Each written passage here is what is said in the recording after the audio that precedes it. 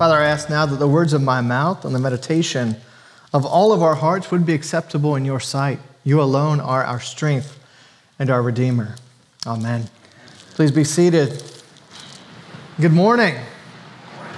It is a joy to be with you this morning here inside of the Day Chapel. It's actually been about 18 months since we have gathered here in a more normal manner, or really gathered anywhere inside in a regular way as a church. Thanks be to God how He has sustained and grown and pruned and strengthened us during this bizarre season. Pivot after pivot after pivot, I think that's the word of the year for 2020. We have sought to fulfill our vision.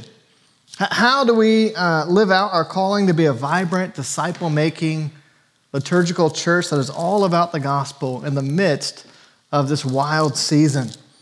We have strived to make decisions prayerfully and clearly while acknowledging and respecting differences of opinions and convictions. This hasn't been perfect, but I'm proud of us in the best sense of the word. Just prior to this pandemic season that really caught everyone by surprise, St. Thomas Anglican Church was a maturing young church, a church plant. We were adding Sunday services and seeking to grow in significant ways. And in some ways, it feels like we are back there, but in other ways, we're in a very different place. A lot has happened over this span of time. We have added and we've lost folks during the last 18 months. Some of that is due to just the natural transitions of living in Athens. I think we had about 20 members move this summer, just to different places as the Lord has moved them on. So many people within St. Thomas have stepped up and led. They've served one another. They've reached out to each other, called on the phone, hosted gatherings, prayed for each other, given generously. And I was looking at some of our just engagement areas over the last 18 months. And I was a little blown away by the Lord's faithfulness. We've actually added 27 new members during the pandemic season at St. Thomas. And many more have found this and made a home here that I imagine would join or are in that process this fall. During this pandemic season, 23 different households representing 47 people made their first financial investment in this congregation. That's a remarkable thing to consider. We've had 13 brand new partners outside of Athens who have stepped up during this season and said, we want St. Thomas to be strong. We want this mission to continue. And God has been so faithful to us. He's been faithful in you and through you. And so as we resume services here, we've been having services, but as we resume services here inside the Day Chapel, I want to say thank you. Thank you for your support, your trust, your patience, your flexibility.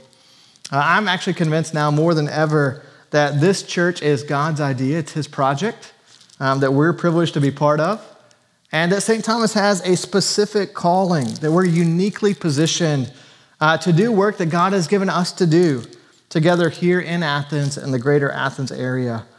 And I will say that while today is a big step, we don't know what the future holds. We don't know what the fall holds. Things could change or shift again. I could imagine scenarios where we are once again outside enjoying God's natural beauty as we gather for worship. That would be okay. Regardless, I'm excited about what God's doing here. I'm excited about this fall. And I also want to be clear, this morning, we're so glad that you're here. And I know that at St. Thomas, we have some folks, and you've walked through every winding step of the pandemic with us. We have other folks who, man, we haven't checked in like 18 months. And we have some of you who, it's your first service here today, and you're like, this is great, I just moved to town, how are y'all doing? Wherever you are in that, you are most welcome. We're so glad that you are here. And we would love for you to be part of what God's doing moving forward here at St. Thomas. Also, before I kind of dig into Ephesians 2, it's been a weird season. And so I would say if you need prayer or if you need a pastoral appointment to process just some of what's going on in your life, please reach out proactively and let us know. We'd love to do that, to pray with you or to talk with you. You can reach out to me, any of our staff members, our vestry members, or to one another. We've got a great congregation here that supports one another. All right, let's turn to Ephesians 2. Because actually our New Testament lesson is an incredible section. This is one of my favorite chapters in the New Testament, Ephesians chapter 2. Right before our section, Ephesians 2, 1 through 9, those verses are all about the beautiful salvation we receive by grace alone, through faith alone, in Christ alone. Ephesians 2, verse 10 is this incredible hinge. For we are his workmanship, created in Christ Jesus for good works, which God prepared beforehand that we should all walk in them. In other words, the salvation each one of us can find in the Lord has these incredible implications for our lives together. And the work that God has given us to do has implications for what it means to be part of this new family called the church. And our half of this chapter, Ephesians 2, 11 through 22, that's what it's about our common life together in the church. And as you read through it, this section may feel like a trip to Lowe's or to Home Depot. I don't know which you prefer. I like Home Depot because Uncle Arthur and Atlanta United, but that's just me. But you can actually plot the logic of this passage by looking at walls and buildings, or really at a specific wall and a specific building, which is pretty appropriate because we haven't worshiped with walls inside a building in a while. So first, these chapter 2, verses 11 through 18, breaking down walls of division and hostility. As we read here in Ephesians 2, Paul is addressing a specific long-standing division between two people groups, Jews and Gentiles. The first two verses here, 11 and 12, quickly detail the division, the vast difference traditionally between them. But that's not the end of the story. Something amazing has now happened in and through and because of Jesus. Look at what Paul says. But now in Christ Jesus, you who once were far off have been brought near by the blood of Christ. For he himself is our peace, our shalom, who has made us both one and has broken down in his flesh the dividing wall of hostility. It's this amazing passage where we see that reconciliation with God and salvation leads to peace and unity with one another. Clearly, here for Paul, there's a specific conflict and a specific context that he is addressing. There may have even been like a specific wall that he has in mind when he talks about a dividing wall of hostility. That wall would have been in the temple in Jerusalem.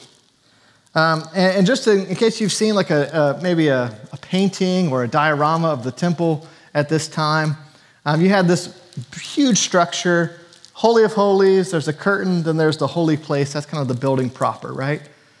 Around that are these concentric areas of access and worship. So right outside the main building is the court of the priests. That's where they would have burnt offerings. Beyond that, another concentric area was the court of the sons of Israel. And then beyond that was a court for the women of Israel. Even now, if you visit Israel today and you go to the Wailing Wall, the remaining portion of the temple, you'll see a division, and men are on one side and women are on the other. When I was there about 10 years ago, they were doing bar mitzvahs on the men's side, and there were these women on ladders looking over to see the bar mitzvah of their sons and their cousins and grandsons, that kind of thing. And so that's kind of the main temple area proper. And then beyond that, I think of this as the cheap seats, general admission. These are the lawn seats at Lakewood Auditorium, if you've been to a show in Atlanta. That was the court of the Gentiles. And there was this wall specifically there to let the Gentiles know that they shouldn't come any further. You're welcome to come in, you're welcome to look from afar, but this far and no further. There was this literal dividing wall between the Jews and the Gentiles in the temple. And so think about that. That's a very literal wall. It's also an iconic wall. It represents all the division between Jews and Gentiles. Everything you see in the law, circumcision, food laws, all the ways that Jews and Gentiles were separate. And Paul says that God has now taken these two peoples, historically at odds, physically and spiritually separate, who despised one another, and even had some legitimate historic reasons for doing so. That God has done an act of new creation and made them now one in his son Jesus. That's the stunning sweep of this, that this act of new creation leads to a new family and the people of God known as the church. I think it's worth noting, we don't see Paul here recommending separate churches for these separate people groups. That would have been easy, right? Here's the Gentile church over here. Here's the Jewish church over here. You do it the way you like. You do it the way you like. And we'll all just worship God separately. That's not what Paul recommends at all. According to Paul, God has torn down the wall of hostility. And he's made this one new person. And they're almost shoehorned together now. To deal with one another, to live with one another, to learn from and worship with one another for their own good and for the good of the world. Paul says that in the cross, God has taken a sledgehammer to this wall of hostility. And he says, now you have received peace, peace with God, peace with one another. You're to love one another. And that peace, by the way, of course, isn't something that they manufacture. They don't force this to happen. They receive it as something that was secured and worked on the cross by Jesus. And they're to live into that. One pastor and commentator, Mark Roberts, he has pointed out that if Christ's death pushed aside the barrier that separated Jews and Gentiles, then by analogy, we can conclude that God seeks to remove barriers and enmity wherever people are wrongly divided and separated. That the peacemaking and unifying work of God illustrated in the reconciliation of Jews and Gentiles touches all of our lives. Friends, I don't have to tell you that there are so many dividing walls of hostility in our world and various cultures today. Over the last 18 months, I actually think probably new walls have been built. They've grown and expanded. We see increasing hostility, polarizing divisions, people who are talking past or not talking to one another at all in regard to things like gender and race and ethnicity and culture and class and partisan politics. I mean, even think about the hostile divisions just surrounding this pandemic season and the proper response to it that's above most of our pay grades. I mean, here in Ephesians 2, especially as we regather in a new way, I see a renewed call for reconciliation and unity. Not uniformity, but unity for all of God's people and for us, especially here at St. Thomas Anglican Church. All right, so let's keep reading in this passage. I will say, I don't think I've ever preached on verses 19 through 22 because there's so much work to do before that, you just run out of time. So I do want to spend a little time on verses 19 through 22, the temple of the living God. Because in a stunning twist, we see that these Gentiles who were formerly kept out of the temple, relegated to the cheap seats, the court of the Gentiles, are now not only invited in and given access by Jesus, but they're actually made a constituent, vital, essential part of the temple of God, the new temple of God that is now being built. Paul goes from new creation to the church as a new family, and then that family as a new building, a new temple where God wants to dwell and reside in glory. Look at verse 19. So then you are no longer strangers and aliens. So then you are no longer strangers and aliens, but you are fellow citizens with the saints and members of the household of God. Then you see the switch to this temple idea. Verse 20 through 22, built on the foundation of the apostles and prophets, Christ Jesus himself being the cornerstone, in whom the whole structure being joined together grows into a holy temple in the Lord. In him, you also are being built together into a dwelling place for God by the Spirit. He's telling these Ephesian church, this group of Gentiles, formerly just pagans, right? He's saying you couldn't get into the temple before, but now you're part of what God is doing and building. You're a vital and needed and necessary part. You're actually joined to the apostles and prophets. You're joined to Christ Jesus, the cornerstone, and God's Holy Spirit is at work in and through and among you. Formerly, the power and presence of God was so far away, but now you're a dwelling place for it. God's Holy Spirit dwells in each of us, as we learn in 1 Corinthians, another letter from Paul. But there is just this powerful and significant way in which the Holy Spirit dwells in our midst. And it is present when we gather for worship together. Thankfully, I think we have learned quite a bit about being the new temple of the living God during this weird pandemic season. But we've realized how vital it is to gather as God's people in whatever way we can, safely. We've learned what it means to gather and where we gather and how we gather and what's essential and what's optional. We've learned that physical buildings are not essential to gather and worship. We know that from church history, right? God has not needed air conditioning for 2,000 years for the Holy Spirit to be at work building the new temple of the living God. But it's nice. We don't mind air conditioning, but it's not essential. Our church, man, we have gathered as well as you can online. We've both streamed things and gathered in Zoom meetings. We've gathered at farms. We've been in homes. We have been in backyards. We have been at a muddy, nasty park pavilion. And most recently, at a pretty nice outdoor pavilion that had its own challenges. We have seen this cliche prove true, that the church is the people, not the building. And I think St. Paul would agree with that.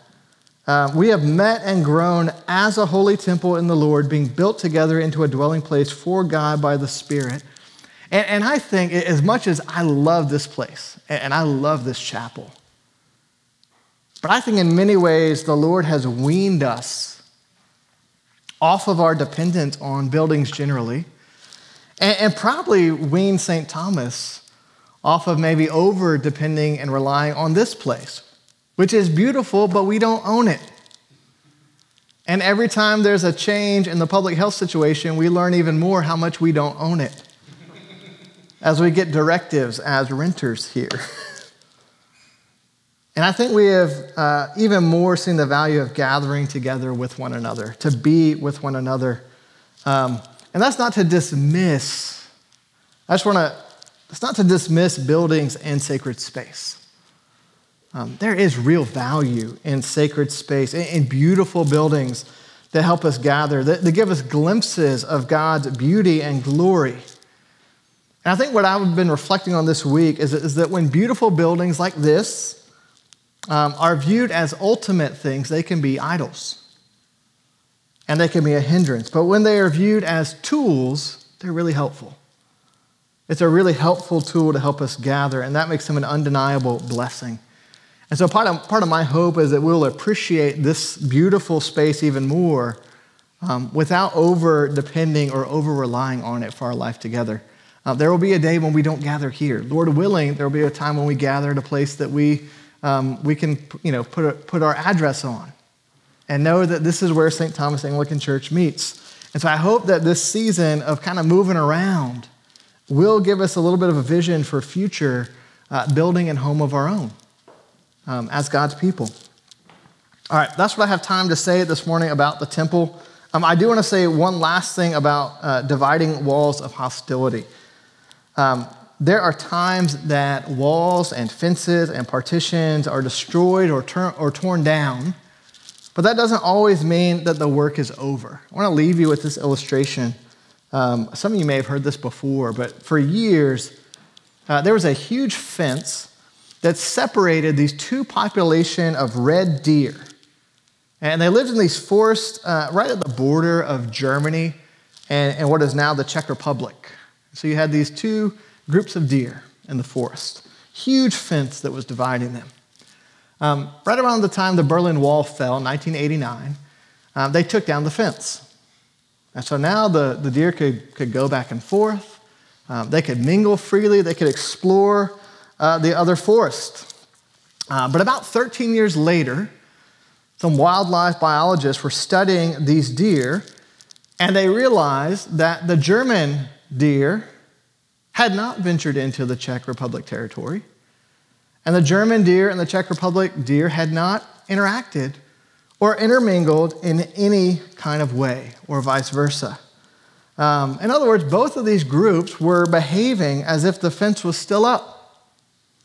And the team of biologists studying this, they came up with several explanations. For example, most deer travel on traditional trails that are passed down from generation to generation by modeling and repetition. Isn't that true? There's ways in which groups who are apart can get locked into ancient patterns that aren't helpful. And it's possible that that's why they weren't, going back and forth. But there was a wildlife filmmaker. He was doing a film on these deer because apparently there's money for that. Who knew? He got a grant, I guess. I don't know. And he was looking at these deer and he said, here's what's happening, is that fence is down, but the wall in the head is still there. The wall in the head is still there. By the cross, Paul tells us Christ has broken down the dividing wall of hostility and made peace. But maybe for some of us, when we look at historic divisions, the wall in the head is still there. Over the last 18 months, again, some new walls may even have been built or arisen. Maybe you've looked at your neighbor or fellow church member with suspicion or hostility. And my conviction today is that we can't let these things remain. That's what's on my heart. It's to wonder what walls that Christ has broken down do we keep up? What walls do we allow to remain in the head that Christ has broken down by the cross? What distinctions are we making between one another? The call from this passage is for each one of us to have this courage to take a sledgehammer to walls of division and difference and hostility. Christ has broken down the dividing wall of hostility between Jew and Gentile. Would you ask him to help you search your heart and to break down any wall of hostility that you find that still exists? Would you ask him to help us as a church take steps of reconciliation and unity by the power and presence of the Holy Spirit? We can't do this work on our own. We need the Lord to supernaturally help us and to heal us. In the name of the Father, and the Son, and the Holy Spirit. Amen.